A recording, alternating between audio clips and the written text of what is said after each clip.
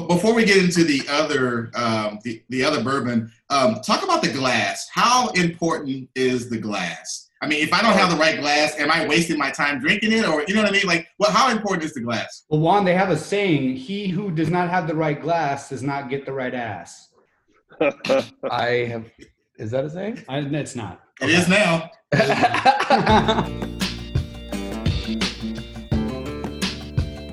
Ladies and gentlemen, welcome to another edition of I'll Have a Double, the podcast. We are at quarantine episode number 4. I feel like it's going to be one of those things where I finally got used to this way of life, and then it goes back to the old way, and I'm like, whoa.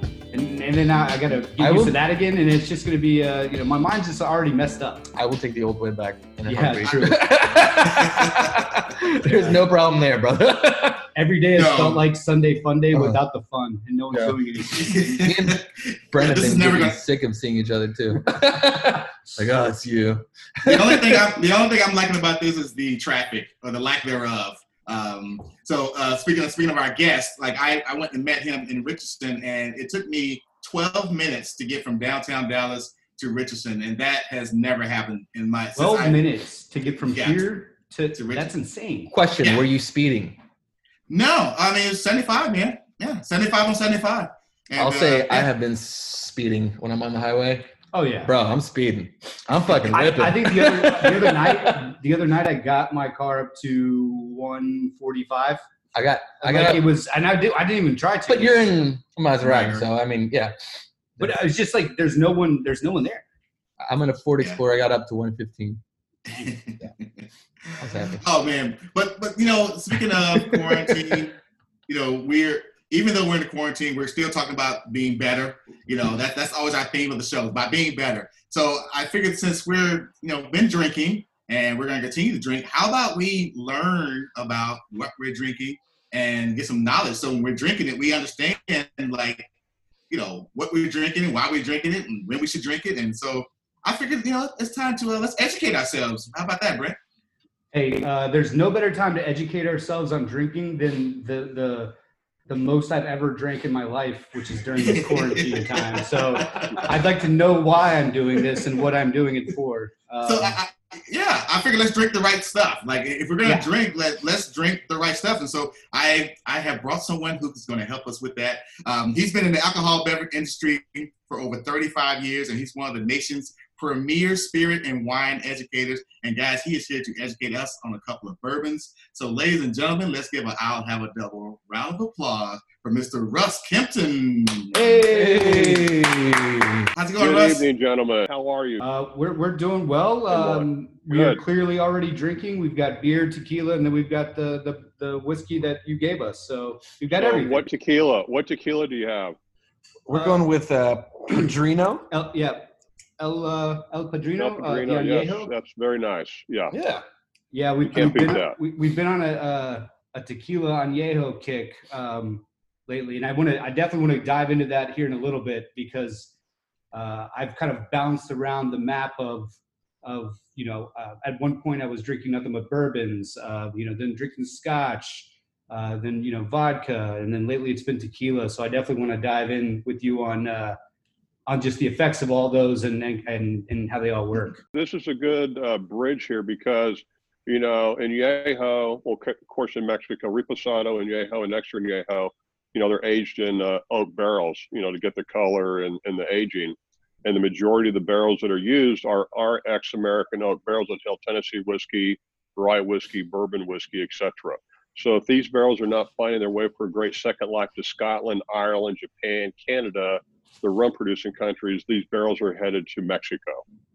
Oh, wow. Okay. Wow. So when it comes to tequila, you've got Blanco, Reposado, Añejo. I guess what is the difference other than when I see a Blanco, I think of it being clear. When I see a Reposado, I think of it having a little bit of a gold tint to it. And then when I see an Añejo, it's almost brown, Yes, and that's from the color extraction. So Blanco silver, platinum white, that's right off the still 2 times, rested for a period of time. It goes into the bottle after it goes down to the desired proof point of generally 80 proof. A reposado, Spanish for rested, is a minimum of 2 months in oak, less than 1 day of a calendar year. It's a reposado.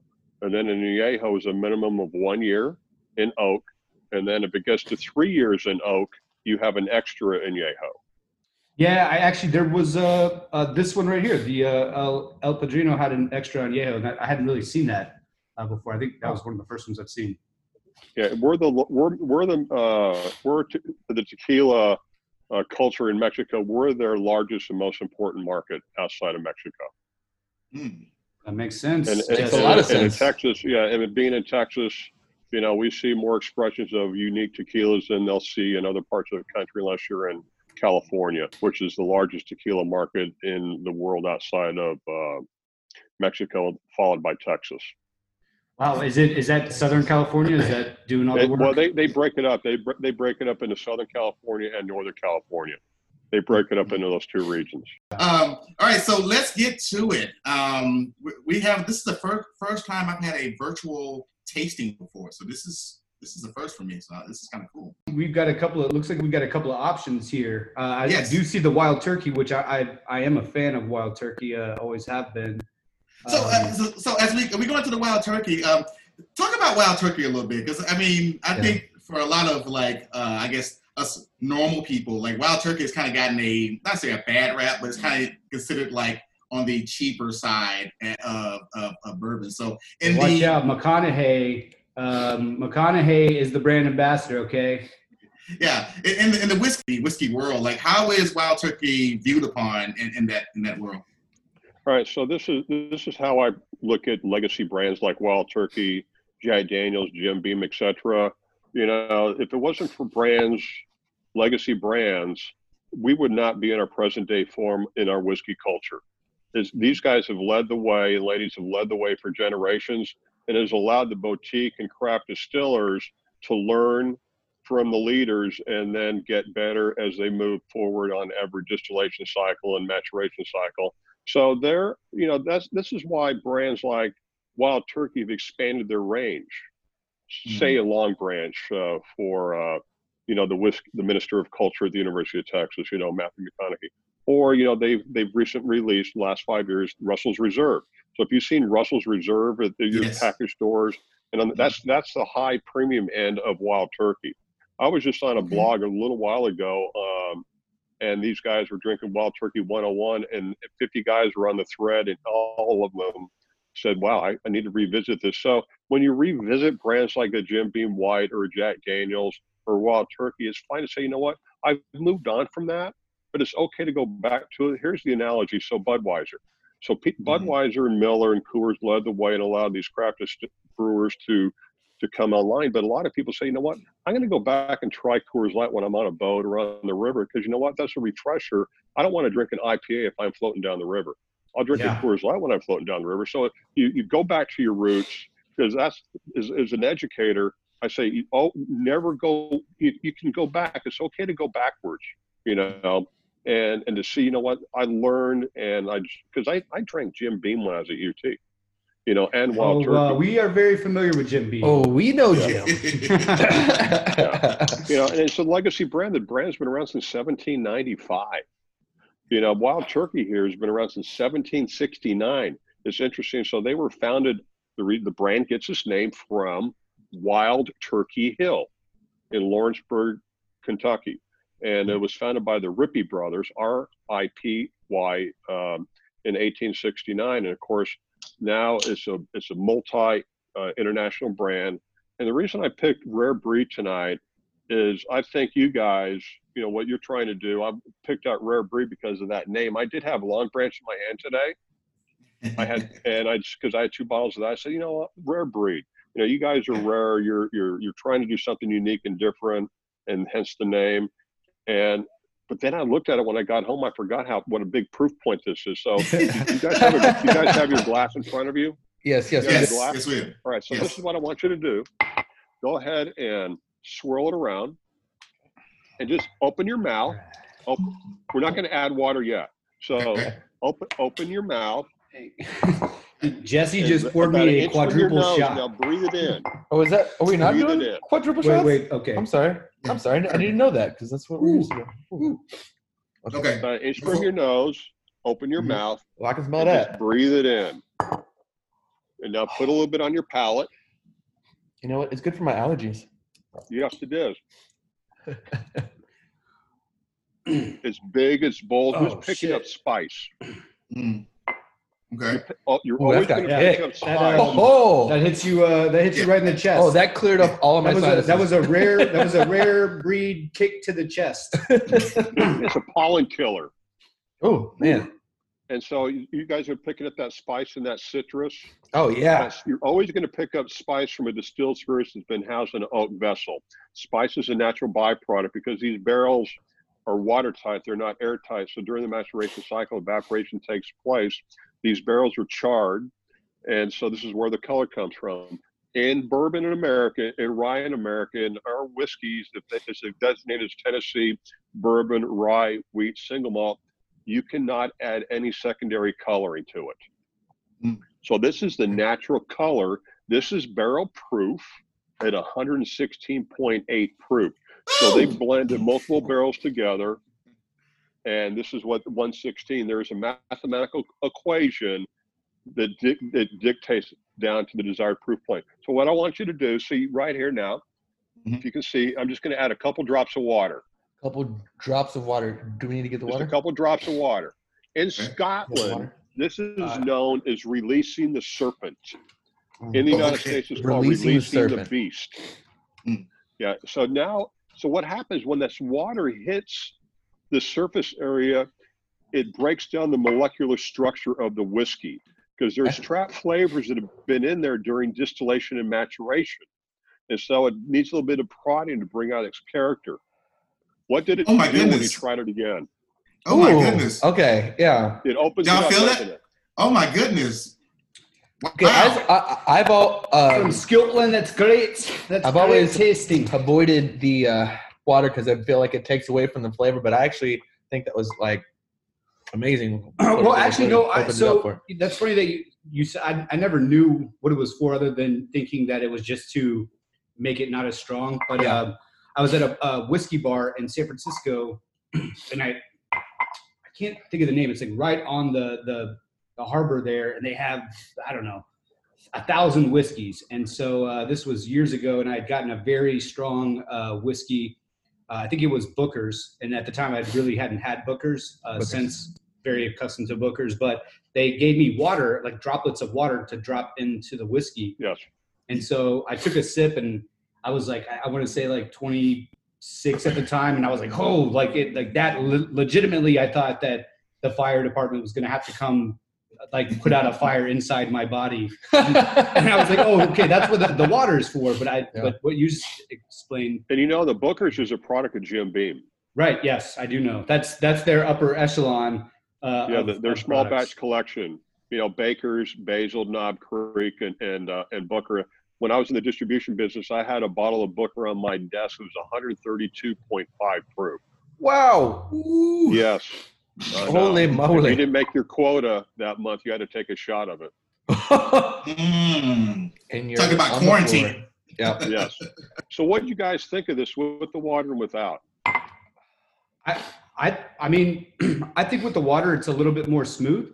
But I also think that it's got a good flavor to it regardless. I kind of like, I'm one that likes like Booker's and Baker's and more of a stronger type of bourbon, which is typically to be sipped, not just, not like Jim Beam is if I'm going to go to a college party and I'm going to get wild, you can just take shots of Jim Beam all day and feel like hell tomorrow. But this is sip on it. It's got a kick. It's good. I like it with the water as opposed to. Yeah. So when I do my formal tastings around the country, my formal events, I like to drop 8 whiskeys in my lineup, or tequilas, or gin, whatever the category is I'm leading that night with the client. I drop 8 in the lineup. We go lightest to heaviest, not necessarily youngest to oldest, and then with various proof points in between. And that's why you have water. If we obviously take you guys through a formal tasting you know, after quarantine without water, and after your third whiskey that you had, your palate will become anesthetized. It goes to sleep. It won't wake up until tomorrow morning. So that's why you need water to enhance the flavor, and also keeps your palate fresh and hydrated. Yeah. So sorry, go ahead, Warren. Yeah. So like the first sip that we had, it reminded me of Maker's. It had a Maker's taste to it. Like I said, oh, this tastes like Maker's Mark, which is one of my favorites. But when I add the water, the drops of water, the flavor just really like took off. Like it felt like it hit me like the back of my tongue and the side of my tongue all of a sudden like just lit up, you know. And so it surpassed Maker's when I add the water. So yeah, I didn't know anything about the whole water thing. So I knew about having water. That's the mystery, you know. That's the mystery that I'm trying to, you know, lock down for you guys tonight. You know, go through that door, that mysterious door behind us, and say, you know, what is going on here? Because a lot of people think that you should not add water, but again, it just shows you on this little exercise here of a big proof spirit of 116.8, adding a couple drops of water. And so this is going to really enhance the flavor. So American oak. So these are 100% American oak aged in white oak from America. You can only use this white oak once for this specific bourbon. If you reuse these barrels again, now you're a whiskey. So again, for bourbon, Tennessee whiskey, or rye, you can only wheat or single malts. You can only use these barrels once by law. Because if you use them again, you're not going to get the depth of the flavor here. Because Kentucky, Tennessee, Texas, other parts of the country, our maturation cycle goes through the summertime, obviously year round, but in the summertime, it is very, very hot. And so that's when the spirit goes deep into the wood during the heat of the summer. Makes sense. And so when it's going deep into that wood, it's forced into it by the heat. It extracts the flavor, the color, because 60% of the flavor of what you try every time you try a whiskey, 60% of the flavor in America and around the world, 60% of the flavor comes from that oak barrel influence. So inferior oak equals inferior flavor. Okay. And if you look at the labels here, guys, too, you'll see Kentucky straight bourbon whiskey or straight whiskey. That's our defined laws in America for bourbon. It's been a product of America since May 4th, 1964. So when you see straight bourbon whiskey on the label, that means it's a minimum of 2 years in oak. If it's less than 4 years in oak, you have to declare an age statement on the label. So both these do not have an age statement on the label. So that means you know that these are 4 years or above in oak. For every year in the United States for bourbon or Tennessee whiskey maturation, it takes over 3 years in Scotland, Ireland, Canada, Japan, due to the lack of heat in those countries. So going back to what I said a while ago, the heat cycle shortens our maturation aging because of that heat cycle, as opposed to the lack of heat in a cooler climate. It takes longer for the spirit to mature. Okay. So in the world of alcohol, so you've got you've got your Scotch, you've got your Irish whiskey, you've got your American whiskey. Obviously, bourbon and Scotch are different. Where does the other half of the world, and I actually was just in the UK and then also Ireland just for New Year's, or just after Christmas and New Year's. So I visited the Jameson distillery and whatnot, but I didn't really ask anyone this question, and you would know this better than we would. Where do they, how does that side of the world view American whiskey and bourbon? They're very, very bullish on it. In fact, I've been to Scotland multiple times, and the last time my wife went with me was 2010. And so we're in Edinburgh, a hotel in Edinburgh, and my wife, we're out the window, we're getting ready to go to dinner, and she looks out the window towards the castle. She goes, "Russ, there's a Jack Daniel's cab." So it's a cab with the Jack Daniel logo on. They're advertising, and here comes a cab another way. We saw 4 cabs in about 5 minutes coming from different directions. And so what Jack Daniels is, the parent company, Jack Daniels, Brown-Forman, they're going to the belly of the beast. They're going, "You young millennials and Gen Xers in the UK, you don't drink your stodgy parents' Scotch whiskey or Irish whiskey. Drink hip American whiskey, Jack Daniels. Oh, okay. Screw you, Dad. And so Jack Daniels is a huge export market, and so is Jim Beam. You know, Jim Beam sells 1 million cases of bourbon in Australia. Wow. Think about that. So before we get into the other the other bourbon, talk about the glass. How important is the glass? I mean, if I don't have the right glass, am I wasting my time drinking it? Or, you know what I mean? Like, well, how important is the glass? Well, Juan, they have a saying, he who does not have the right glass does not get the right ass. Is that a saying? It's not. It is now. So I'm not sure what glasses you guys have, but I have the traditional glass, which is a Glencairn glass. Can you see that right there? Can you see it? Okay. Yeah. A little bit lower. Yeah. There you go. Yeah. Nice. Okay. That's Glencairn. So that's for the traditional whiskey glass that's produced in Scotland. The only thing I don't like about these glasses, I wish they had a little bit of a stem to them, because I call this the thumb stem. You know, this is kind of wonky a little bit. You know, I break these things. And so this, you get, you know, you put the spirit in, you swirl it around, then the alcohol comes up with the flavor. It's forced into the top of it here, Glencairn, and that's that traditional glass. It's a lower bulb, a smaller bulb than a cognac glass. Okay, but it has a stem, so you need to have a stem. I call this a thumb stem. Mm-hmm. I said, I wish they had a little stem. I wish they had a 1-inch stem to them. That's the only negative to it, because I can fumble on these things all day long.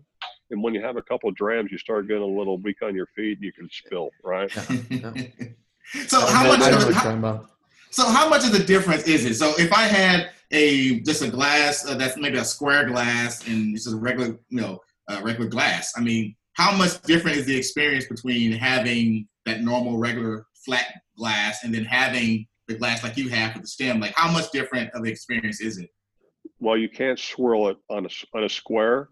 You can, if you swirl a square glass, it's going over the edge. Mm-hmm. Yeah. Think about that. You can't swirl a square. Yeah. But so I like to swirl because it brings out it oxidizes, it brings out the aromatics. And so that's why this is a finer glass. And there's nothing wrong with a square highball, but it's just, you're not going to get all the nose confluences and attributes that you're going to get, out of the traditional whiskey glass. So you were talking about the other glass for the cognac, is that what you said? Right? Yes. So how come it has a different style of glass? Is it just because it's a different, or is there a certain reason why with this swirl is a different swirl, like the oxygen or whatever? That traditional glass for cognac, if they re-engineered it today, they would not re-engineer it to that form. They're going more, just like, champagne, they're moving away from the traditional flute. Yeah. They're going into more wine glass spectrum now. Okay. Really? Because again, before I left the business to start my company, I was in a Moet Chandon master class on champagne, and they were showing the difference between just a regular wine glass and a flute, on how the aromatics completely changed with that type of stem, where a traditional wine glass or the flute. Now on a cognac glass with that bigger bulb, you're trapping in a lot of the flavor. I did an event down in Corpus Christi a couple months ago on training on glassware. We did this exercise of these different glasses, and we tried one spirit on all of them, and the guys and ladies could not believe what a difference it was. So you're saying the glass really does make a difference? Yes, it does. In what you're drinking. And is this also too if you're mixing? Glass, yes. Okay. I would not use the traditional Glencairn glass in a cocktail. Go back to the highball glass for a cocktail. Because again, when you're using a traditional glass like I am right now, we're sipping and going through the experience. You're not going to be able to get your lemon wedge or your anything, your cherries, your muddling into this type of Glencairn glass. That's why you go back to the highball glass. That's the traditional highball glass, 4 highballs. Yeah, you'll never walk away from that. Because again, you're not swirling a highball glass. You're drinking that highball, that cocktail, whether it be an old fashioned or a Manhattan or a Rob Roy. A Rob Roy is what a Manhattan is. A Rob Roy is Scotch. A Manhattan is bourbon or rye. Yeah. I believe I've rode that at Six Flags. Yep. Couple Rob times. Roy Scream. That is that what? No, it's the Judge Roy. Judge, Scream. okay, I was like, I haven't heard Rob Roy before. Yeah. You almost sold me on that, Brent. Thanks. I do want to ask one question. I know we're going to get into other liquors, but I just want to, just for you to nip this in the bud.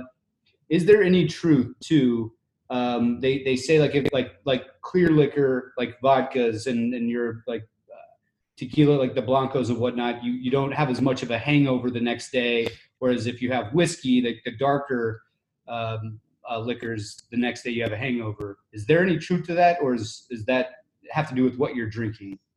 It has to do with what you're drinking, number one, and if you're drinking low end, medium, or premium, and also, how much are you consuming? I'm a firm believer that when you have an oak barrel, it's going to strike out and take out a lot of the impurities of the spirit. Maturation, aging really helps the spirit because again, when you have a spirit that's been aged in an oak vessel over a period of time, these barrels are watertight, they're not airtight, so they lose. In the United States, you lose 3 to 5% evaporation. In the whiskey culture in America, you lose 10%. Here in Texas, 3 to 5%. In Kentucky, Tennessee, and because of that, you're stripping out, taking out a lot of those impurities during the maturation cycle, and then you're enhancing the flavor of the spirit at the same time during maturation. And so, vodka, I don't drink vodka. The only time I drink vodka is in a Bloody Mary. I can't tell you the last time I had a martini straight up. And so it goes back to what you're drinking. Again, the 4 of us here, we all have a different body chemistry makeup. And so on how you react to vodka might be different than how I react or how you react to tequila. Everyone's going to react differently because of your body makeup. So would you say that certain people get hangovers to certain types of liquor as opposed to other people? Really? Okay. Yeah. Yeah, because we were talking about. So recently, I've switched over to. We were talking about how we go through phases. Start drinking more tequila. Yeah, and I have noticed that the hangovers aren't quite like they were with whiskey. Now I'm not drinking as. There's probably a consumption. Well, actually, no. Now that I think about it, the consumption is probably more now because we are quarantined. But I don't feel as bad the next day when I drink tequila as I used to with bourbon, and I am getting older. So I mean, none of it makes sense. I should be getting hangovers more now. Yeah. What is the nastiest thing you've ever? I used to drink Cisco when I was like 21. Cisco and Mad Dog 2020. Man, Juan, that was the first. That was my go-to. Mad Dog 2020. So no Mad Dog for me. That used to be a half. I think their heyday in Texas, it was 500,000 cases sold a year before we had our population where we are today. Yeah, that was a huge brand in Texas. 30 years ago. What would you classify it as? Yeah, what is that? What is Mad Dog? It's gotta be like a wine, right? It's a low-end fortified wine. Okay. Yeah, I that was what, like in high school, that's what, and I feel like if someone were to give me that now, that first sip would just take me back to being 17 and throwing up and just like, it'd be an instant reaction of throwing up. Yep. Instant classic, as they say. Yeah. Because back then, that's when we were bulletproof and invisible. Yeah. Well, I still feel that I'm bulletproof, but it feels like the bullets are like going, like I've got a very low end bulletproof vest. It's penetrating a little bit. Yeah, it's penetrating. Yeah, sort of feel it a little bit. But this tonight, but as we get older and mature, it's all about quality over quantity. Okay. All right. Well, let's go to the next bourbon. right. Ooh, perfect timing. I just finished mine, but so this, you and then you gave me a lot. When I gave you guys my favorite scotches a little while ago and my favorite bourbons, that was Kentucky bourbon and then Scotch whiskey. So I am very bullish on this brand here, Ben Milam from Blanco, Texas. It's outside of Austin in the Hill Country. So Ben Milam, quick history on old Ben. There's a Milan County in Texas. There are Milan roads, Milan cities around Texas. Ben Milam was one of the unsung heroes of the Texas Revolution. I love he it. died before the Alamo. I love it. And he was killed at the Battle of San Antonio. He was one of the only few. So he's like an OG Texas guy for sure. Man. And so he didn't make it to the Alamo. And so fast forward to 2017, he died in December of 1835. So fast forward to 2017, Marshall Milam opened up the distillery in his name. And so if you look at the label here, it says, "To the bold, to the true, to the gallant." And that's their motto. And so this distillery has only been around since 2017. And so this is a barrel proof straight bourbon whiskey. What they want to do with Ben Milam on this specific one, because they have they have 5 or 6 different marks out right now, is they're blending 2 to 6 barrels on their barrel proof.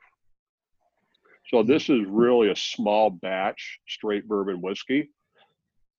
And so again, this is 4 years in oak. So they do get part of this distillate from a distillery in Tennessee.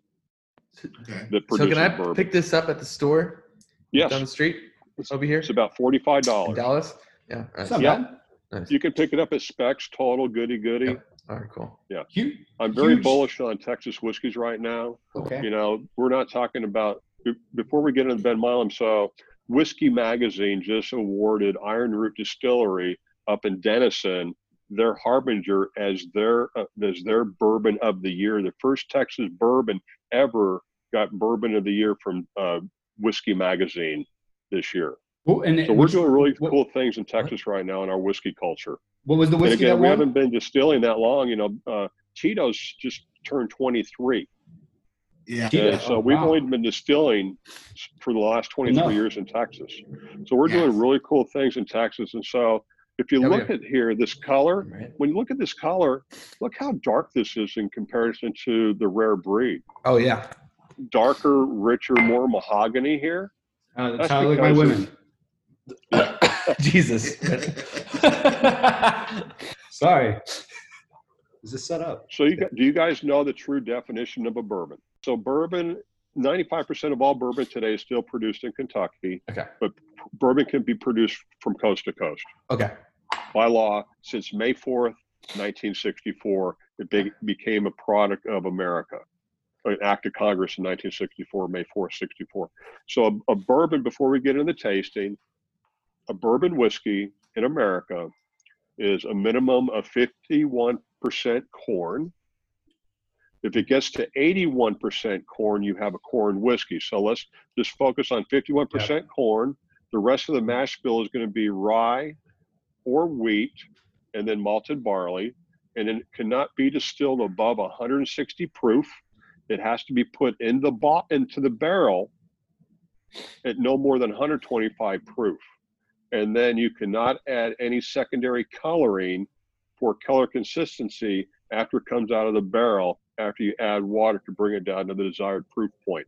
These two that we're trying tonight have had no water added to it. They're barrel grade, pure. Yeah, that's why they're barrel proof. Yep.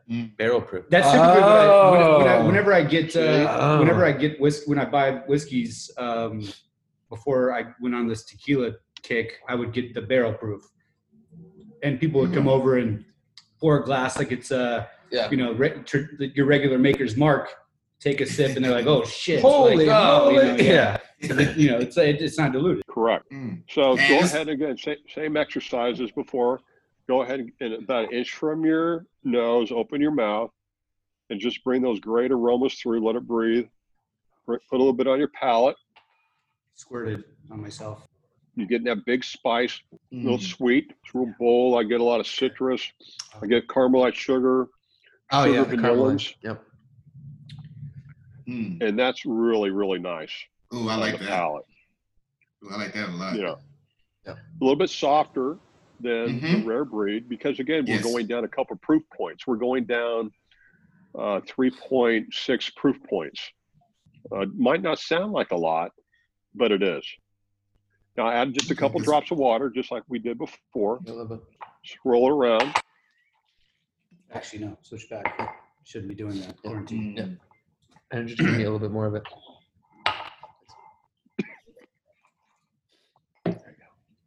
My goodness, I did not know what difference it makes by dropping a couple drops of water. It's okay, and it's okay to add ice. When I add ice, I don't add water. One, you do the one big cube. If I do a big cube, so what happens is when you add ice, and you don't add water, because what happens when you add the spirit, then the bourbon on top of the ice, what happens is you're going to hibernate that spirit, the bourbon or the rye or the wheat, whatever it might be. You're going to hibernate that flavor profile for a few minutes, and when you take your first sip, you're going to take a lot of wood sugars, a lot of spice from that oak influence, and then that water starts to melt from that ice. It brings all those flavors together, fuses them together. So you said hibernate. So you said hibernate. Does that mean that the ice kind of shocks the bourbon when it? Okay. Yes, it does. It's like a shocker. Yeah.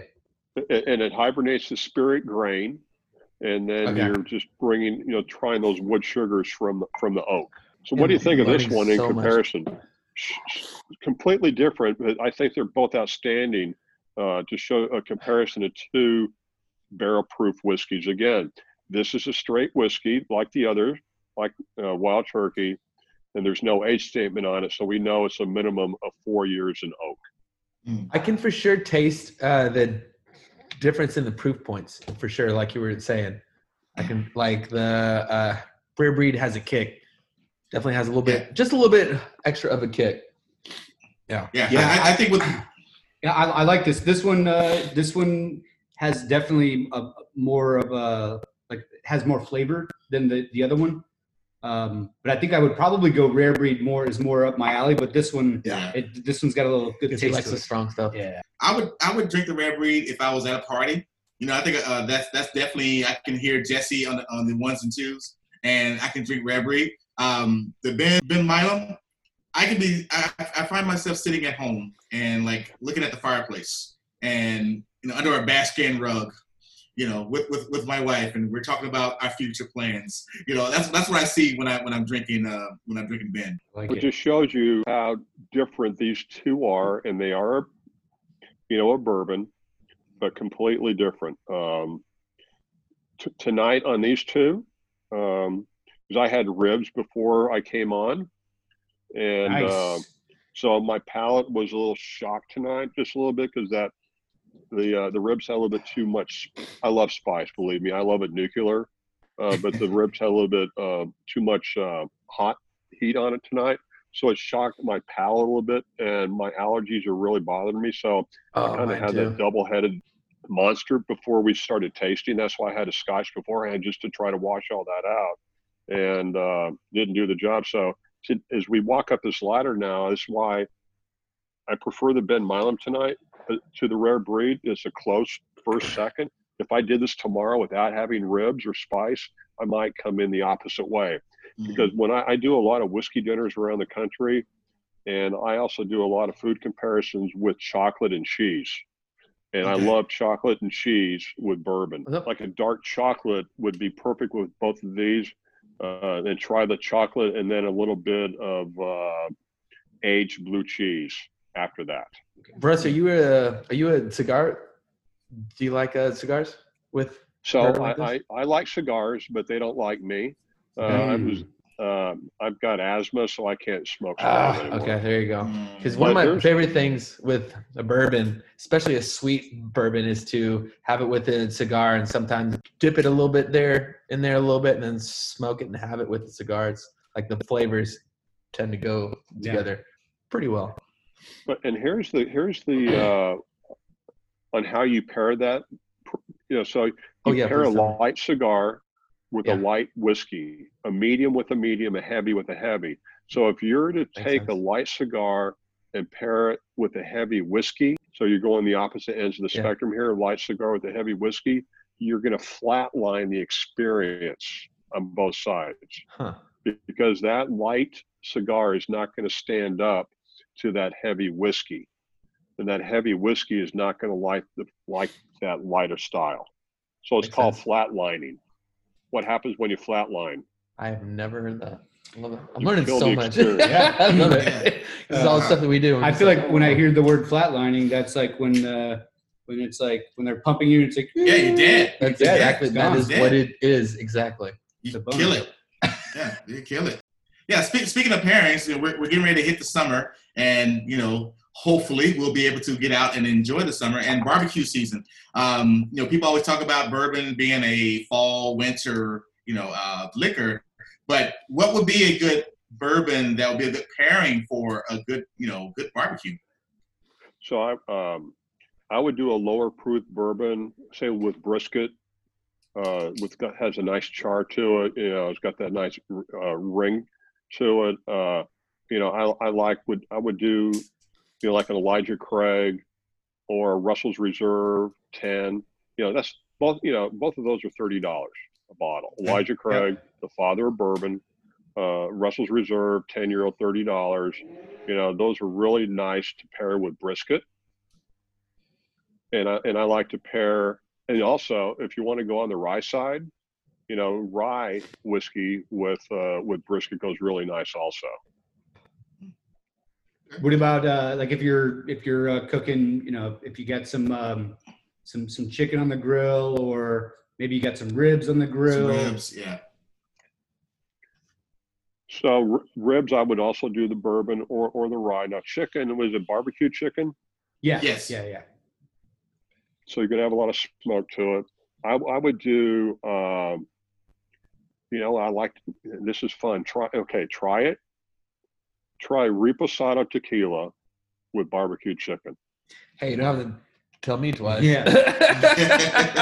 Jesse's like, I'll do that. Hold the chicken. That'd be me. Yeah. You were talking about, like when you're out in the heat, you were talking about how like an IPA, if you're like floating the river or whatever, you don't really want an IPA. You probably want more like a Coors Light or something. Do you have a summer like go-to whiskey cocktail that you would recommend if we're by the pool and we want to kind of cool down a little bit? I would in your Yeti or whatever it might be, I would just put a lot of ice in it and do a Manhattan or an old fashioned with a lot of ice. Yeah. Really? Okay. And your tumbler, and have ice next to you with a refresh, and then also make sure you have plenty of fruit with it too. Ooh, Yeah. That way you're getting your vitamin C, in the heat. And just keep hydrated, and have some water next to you also. Always hydrate. The biggest thing is, when I go to my friend's house in the neighborhood and they're having their parties and they're drinking their old fashioned, their Manhattans, they're pounding down IPAs at the pool. I go, "Where's your water?" "Oh, we don't have any water." I go, "Well, you need that." Again, you have to keep your palate and your body, hydrated during the Texas heat if you're drinking by the pool. ABH, always be hydrating. So Russ, you talked about price a little bit. I think especially right now, where everyone is kind of like counting their pennies and dollars, things like that, but yet they still want quality.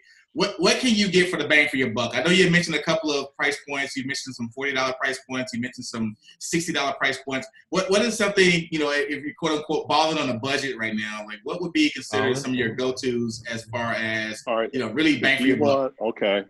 So around a really good $20 bottle. Ooh. Sometimes you can pay for about 20. So Evan Williams. Okay. So Evan Williams he had his first distillery before Kentucky was a state in 1783.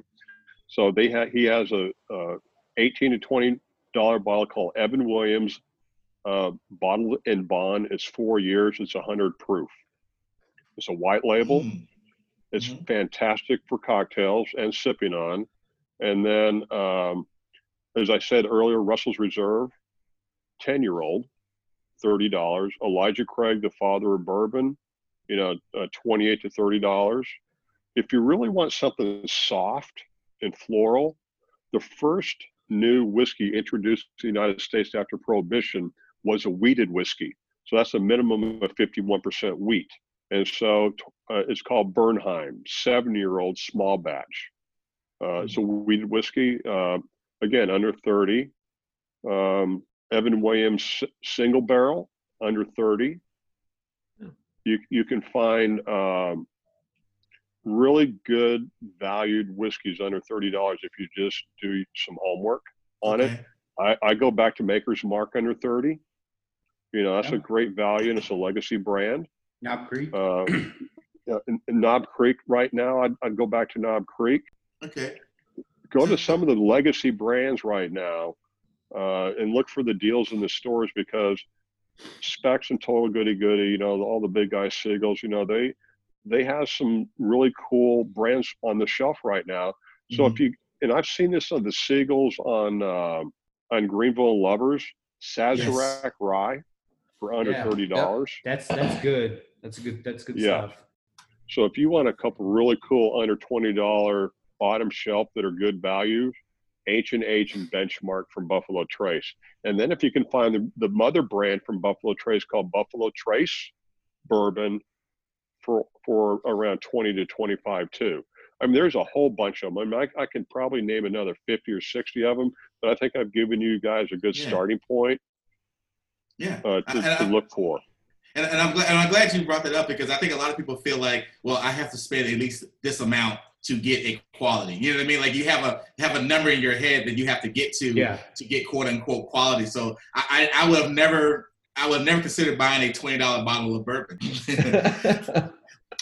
So we talked about price points, and we talked about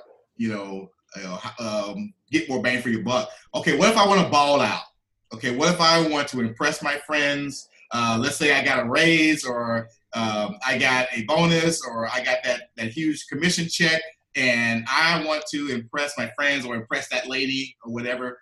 What do I go to? What do I go get, and how much? So if your budget is $150, let's say no budget. Let's say there's no budget. I just want to go nuts. Yes. Brent doesn't have budget. Yeah, Brent don't know what. Brent did not. I didn't have one until 2020. Where we're going, we don't need a budget. Yeah. So hard right now, because we're kind of in the desert right now, because of the demand on high end $150, $100, $200 bottles of bourbon right now. But if you can find one called Kentucky Owl, for about $300 a bottle. They have a rye and a bourbon, a Kentucky Owl.